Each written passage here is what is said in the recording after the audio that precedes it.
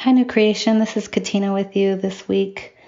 It's Monday, February 13th, and we are focusing on Acts chapter 15. And I thought it was really interesting from the get-go of chapter 15, right when you start,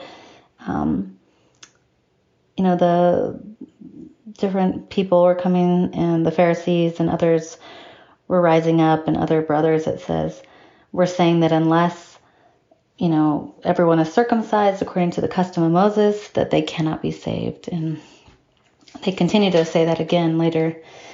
And it's just interesting how, as believers, sometimes we think that we all have to be the same, think the same, look the same, have all the same things to be saved. And we couldn't be more wrong.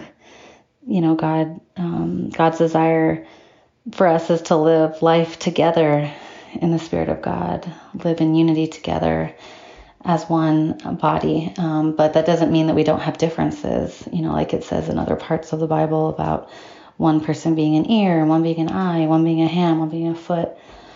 I think it's so important to realize that we're not all supposed to look alike, and we're not supposed to all think the same and do the same things, but that's basically the conformity that the Pharisees were looking for, and they just believed that if you weren't exactly like them and you didn't do exactly like them, that you weren't truly a believer and you didn't have the Holy Spirit.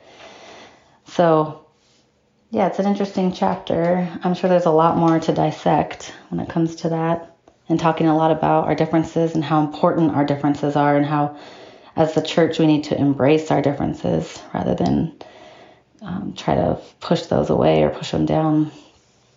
I encourage us today to think about how we can embrace all the differences in our church. Cultural differences, language differences, thought differences, political differences, everything. Physical, mental, social, spiritual, all the differences. Let's pray about how we can, as a church, embrace that rather than reject it.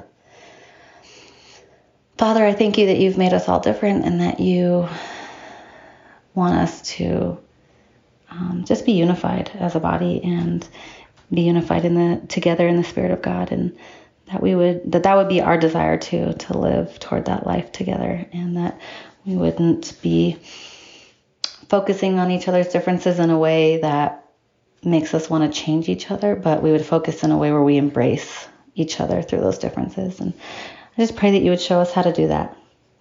And I just thank you. In Jesus' name, amen.